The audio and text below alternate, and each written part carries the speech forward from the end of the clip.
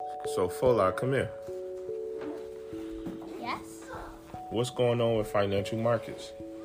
there's going to be a lot of money on it. There's going to be a lot of money on it? Yes. We hope so. That's it? Yep. All right.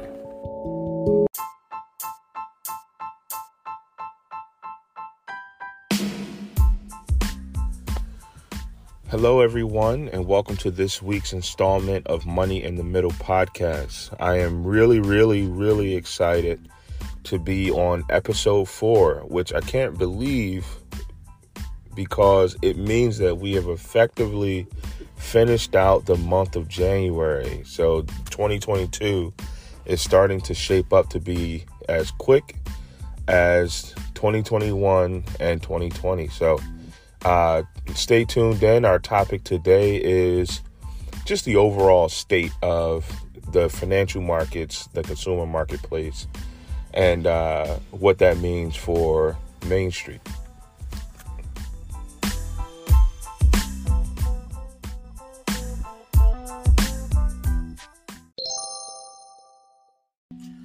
So as we stated, our topic today is really kind of a temperature check for current financial markets and what that means for the consumer marketplace and for you, the people on Main Street. It's an exciting topic for me because it's always good, in my opinion, to connect the dots between all of the millions of different things that we see going on a daily basis between Federal Reserve meetings, geopolitical situations that are occurring, but all of those, the stock market sell-off, the Bitcoin and cryptocurrency market kind of sell-off, just an overall market correction, right? And these are things that we see constantly in the headlights and in the headlines on a daily and recurring basis. But too few, not enough, if you will, do we see or are we able to directly correlate what that means for the consumer markets, which is you and I, our ability to buy and, sell goods and services on the marketplace on a daily basis. A lot of times those things can be really talked about in very macro levels or, from a national standpoint or point of view. But what really matters is how it affects you, right? You are the person who wakes up every day at whatever time you do, drop your children off at school, go to work 8 to 10 to 12 hours a day, or, in today's environment, working from home after dropping the kids off from school, going back home or to a remote office. And you're earning the income, and it seems like what you're earning it's just not enough, right? Especially as inflation continues to lift its ugly head, and goods and services begin to cost more, and income and salaries are generally still pretty stagnant, despite the many different pushes to raise the minimum wage, etc. And we'll do a topic specifically on income, the minimum wage, income inequality and middle class, etc. I do have some pretty good thoughts on that, as well as some, I'd like to get some folks' opinions on it, right? Because it is such a hot topic. But what we want to understand is what we're seeing in the marketplace right now, what we can kind of project or what we can kind of foreshadow for what we're going to be seeing in the very near and distant future. We're going to talk a little bit about the interest rates and, the FOMC committee meeting that took place over the last couple of days, a press conference and things of that nature. and my goal is that we are able to really drill down and connect the dots for you and I, the consumer, and the regular American.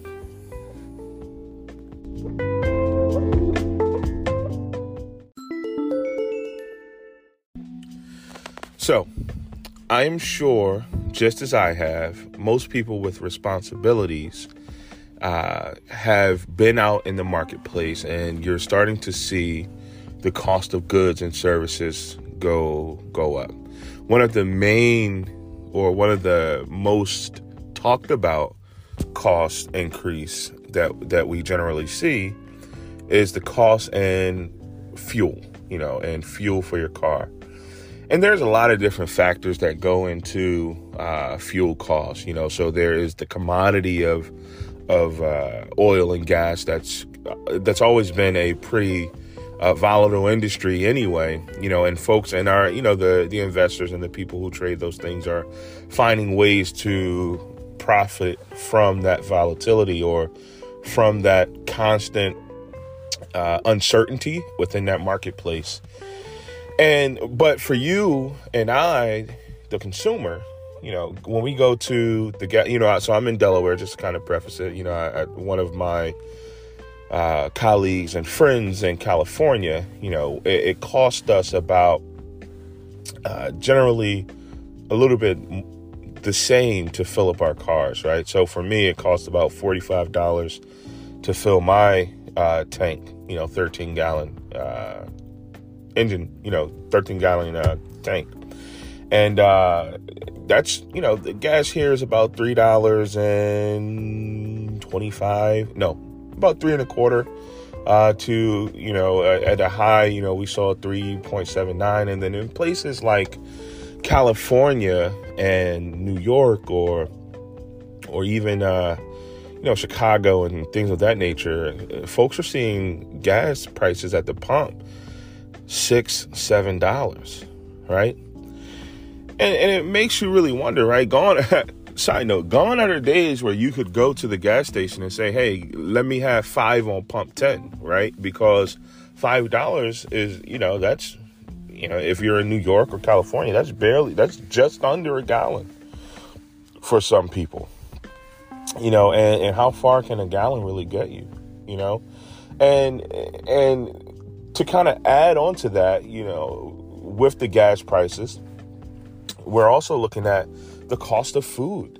It's funny because someone had a joke. I think I want to say it was Cat Williams who had a joke where he said, you went to the grocery store and the whole chicken was $6 or $5 or something like that. The chicken legs was $4, $5, but the chicken wings was $20, right?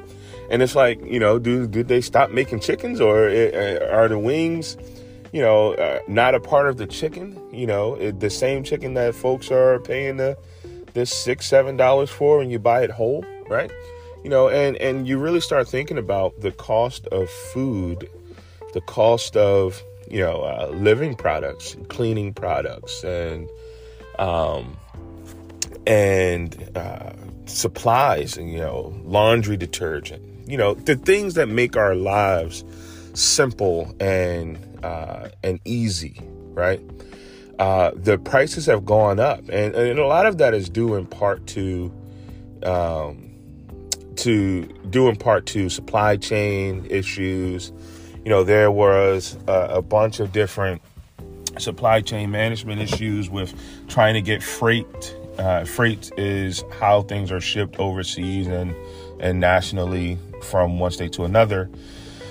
So trying to get freight and, shipping cargo and those things from country to country, from supplier to distributor.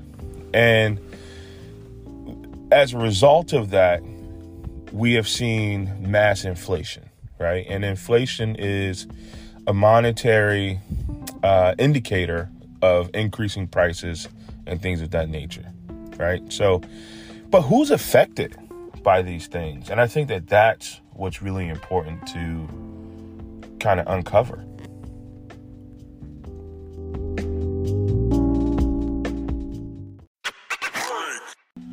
So I was listening to the JP Morgan Chase stock market sell-off kind of analyst talk today, if you will.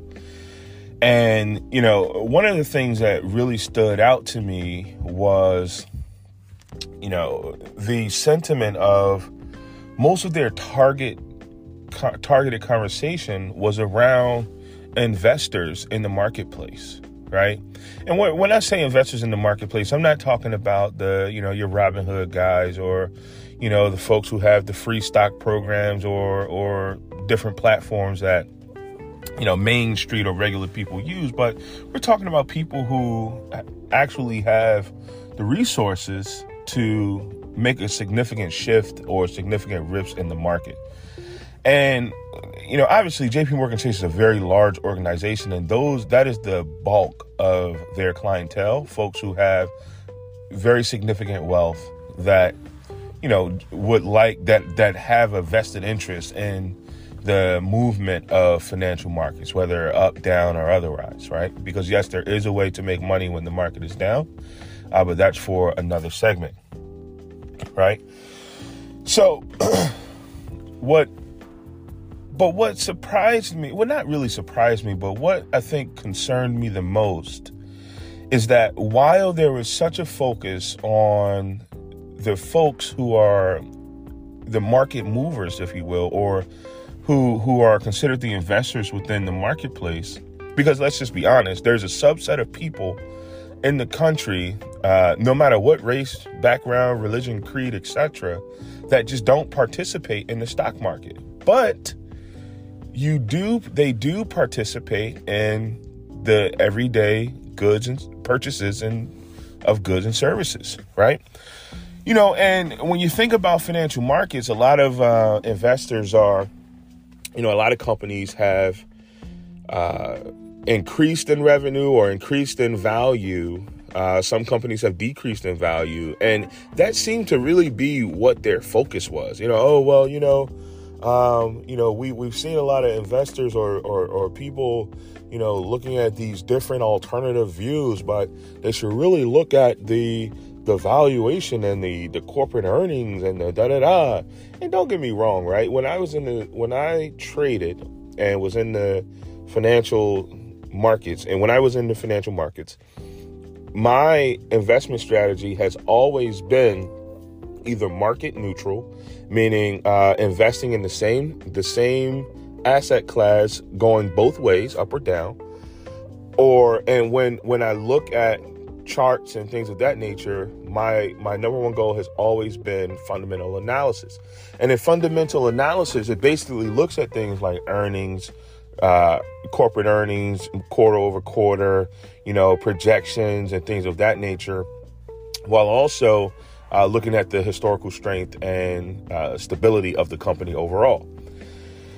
And I think that what happens too often in the financial markets that affect everybody else is that there is a constant focus on just one sector or one segment of the people, which are the investors, right?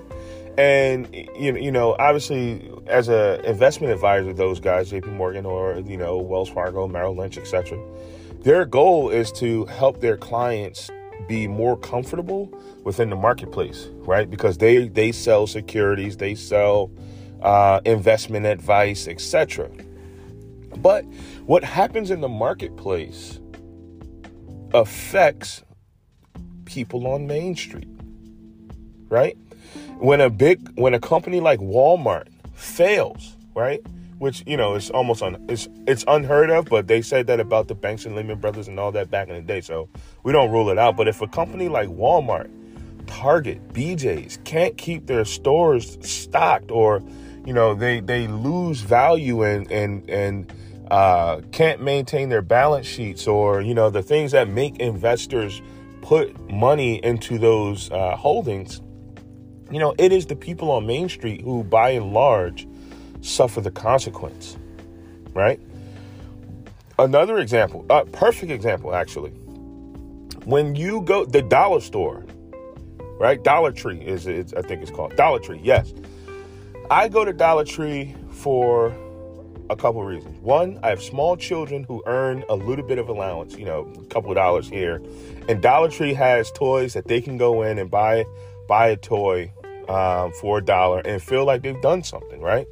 But two, also for, don't judge me, judge yourself, right? But also for things like birthday cards, Christmas cards, gift wrap, things of that nature, right? Little stuff that I am personally not vested enough to spend a whole bunch of money in, right?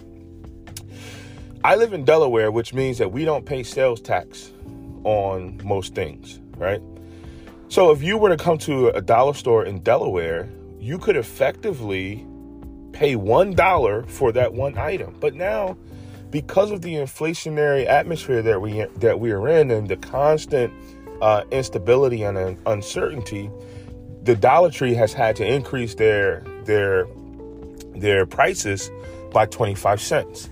Now, for most people like myself or, most duly employed people, right? Meaning you have not duly, gainfully employed people, meaning that you have sufficient employment by the grace of God to take care of all of your needs and most of your wants, etc., right? An extra 25 cents at a place that you don't shop at too often anyway, it's not a big deal, right? But there's a portion of the population that says I'm going to the dollar store because I have $5, and at the dollar store I can get a loaf of bread, a pack of bologna, some mayonnaise or whatever. I can get a cup of noodles or you know what I mean. You can get some basic survival things very quickly from the dollar store, right? For just $1 or less. That 25% increase now limits generally what that person can get. Now you're at least one item short of what you could have gotten otherwise, right? Because, if you get 4 items, now that's $1.25. That's your whole $5. Not to mention, if you're in a place like Pennsylvania, or let me get even more granular. If you go just up the road to Glen Mills, where in PA, which is about 10 minutes away from me in Delaware, which I want to say is Delaware County, and where the sales tax is 6%. Now you've got to pay $5 plus 6% for less items, right? So it's truly been a monstrous effect on Main Street's ability to get the basic needs, the basic goods and services for everyday life.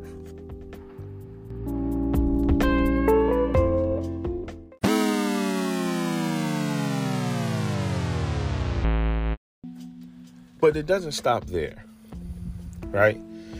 I use something as simple as, going to the dollar store, or, if one of the big box companies were to go out of business that most people get the goods and services from, as an example of the inflationary effect on regular people, not investors, not even honestly the gainfully employed, right? But we're talking about folks who are just making it, right? People who are in the middle that's just making it, the ones that get hit on top of the head by Uncle Sam and then get on every way, right? You earn the income, it's taxed. You spend the money, it's taxed. The person who receives the money is taxed, right? So, Uncle Sam, the people who generally are affected the most by all of these different financial outcomes within the marketplace, right? But let's talk about living, the cost of living, right? With the onset of the pandemic, more people are working from home, et cetera, et cetera, et cetera. I know we've heard it. I know you guys are tired of hearing it. So I'm not going to go too deep into what as a result of the pandemic, right? As a result of the pandemic, I know that everyone is tired of hearing that crap. So let me just skip right past. All right. What we have seen in financial markets is an increase in cost of living from the actual dwelling in which you live. The rents in most markets are going up.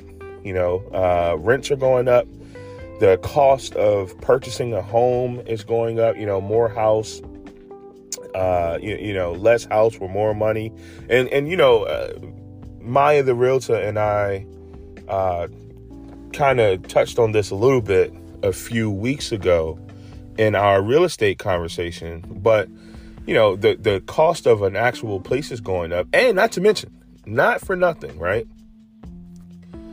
The rental assistance, etc., has, with all of the money that was being printed and the breaks and all of those different things that happened during the pandemic,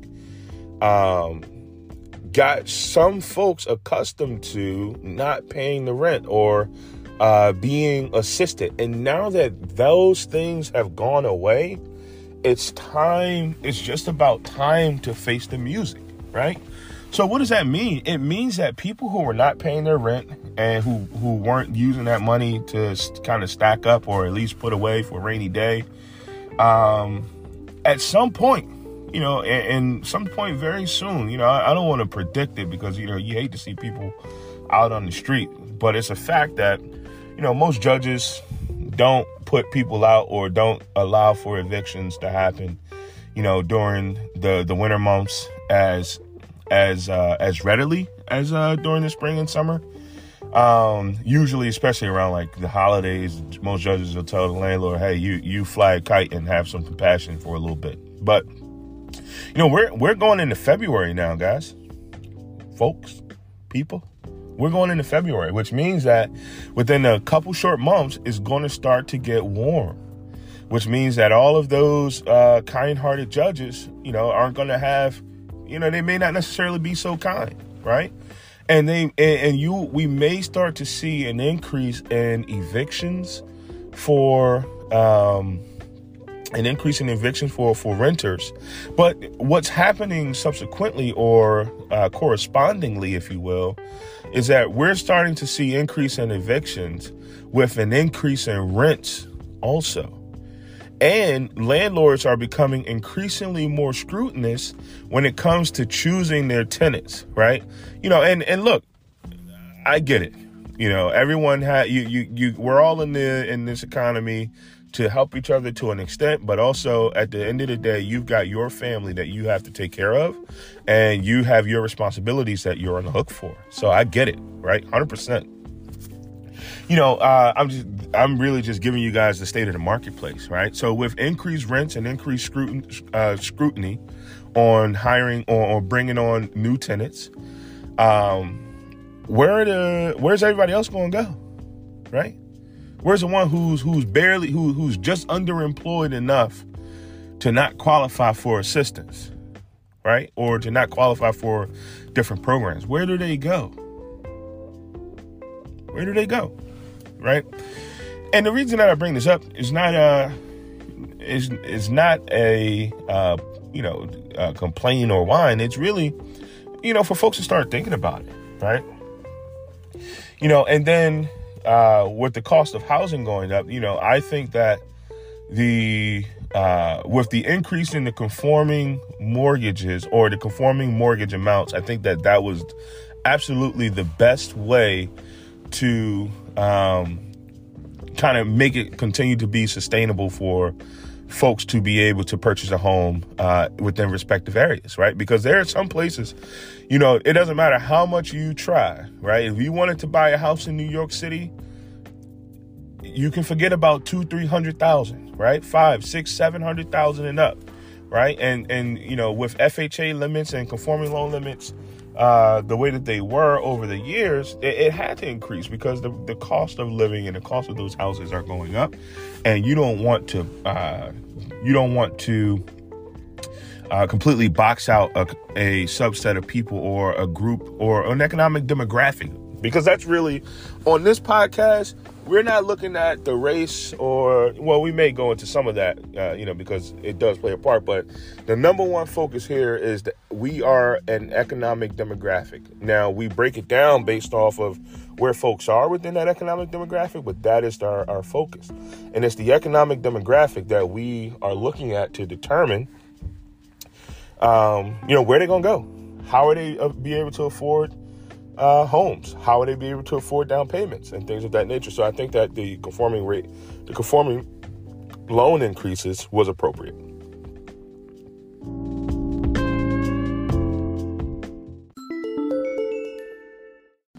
So I know what you're asking, what you're thinking, right? Ron, what are the solutions? How do we solve this? We've all seen what the issue is, and we all see what's going on, but how do we actually fix it? And the honest truth to that question is, I don't know, right? I don't know how we fix it at scale. I think that with the way things are, the way things have been, and the way things are going, it may be time for we the people to start to look at how we can kind of take control of what we can control, and take control of our lives, right?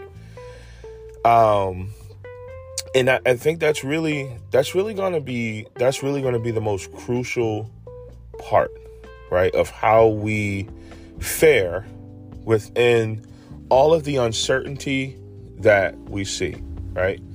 Now some folks, it depends on who you ask too, right? If you ask the Democrat, hey, how do we fix inflation? Oh, well, we need to increase wages for everybody, or wages, right?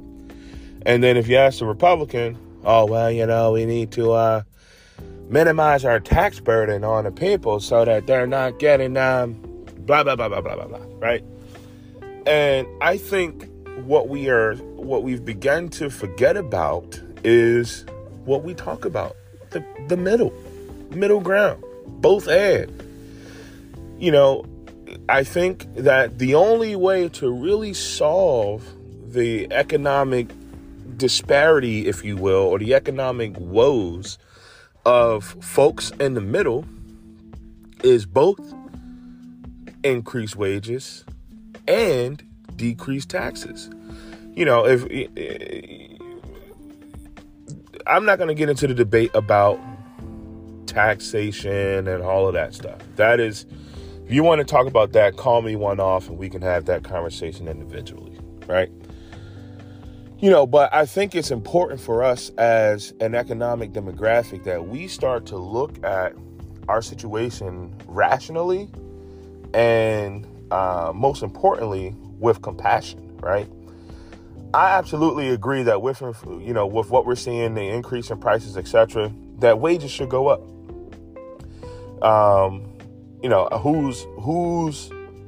Who should be responsible for increasing that? I don't know. That's not a conversation for this podcast, right? But I do think that increased wages would definitely help. But I also think that decreased taxes or a more lenient tax on the people who are in the middle with the increased wages plays a very, very strong part in combating inflation and combating the inflationary environment that we're in. Why? Because generally, if you just increase wages, well, employers are going to adjust the cost of goods and services, to cover their wage cost, right? But if you increase which this allows for employers and businesses, which they should, absolutely, right? The more you have to pay out, the more you have to charge, right? But the way that you balance the scales, if you will, right, for the employee is that, yes, you are going to get increased wages. And yes, generally, that may cause an employer to increase the cost of the goods and services they sell. But we're going to reduce the tax burden on you, Mr. Employee, so that you now have more discretionary income to tackle that increase in goods and services, right? It's not perfect, but it's a solution, and it's a viable solution where everybody wins.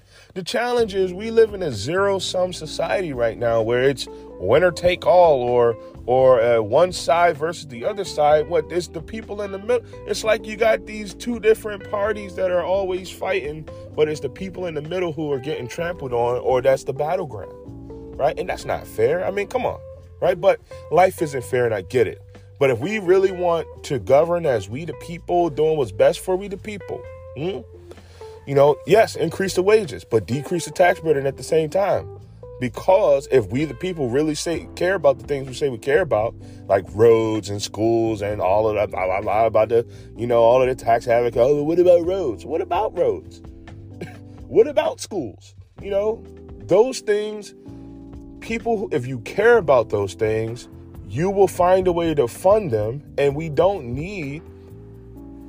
generally need someone to tell us to mind the things we care about. A parent doesn't need a good parent doesn't need somebody to tell them, oh, your children need to be fed every day. I mean, a good parent will look at that kid and say, hey, you're hungry.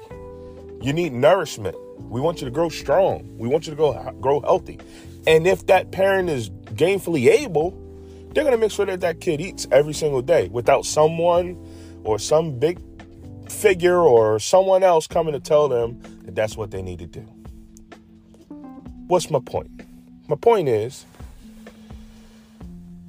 as we look at the financial markets, as we look at the inflationary environment that we're in, as we start to look at the geopolitical landscape where things just seem a little bit uncertain, start to think and ask yourself, what can I do to control what I can control and to contribute to my community, my society, and take care of my family, right?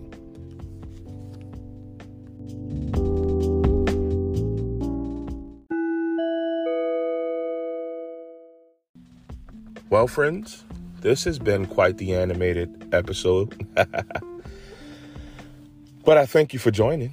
And I am very curious to hear your thoughts, hear your comments. Feel free to send us an email, shoot us a note with your thoughts, shoot us an audio comment, and let us know your thoughts on the matter. And maybe we'll upload it to the podcast and maybe we'll be able to get you on. Until next time, thank you for joining. This has been Money in the Middle Podcast.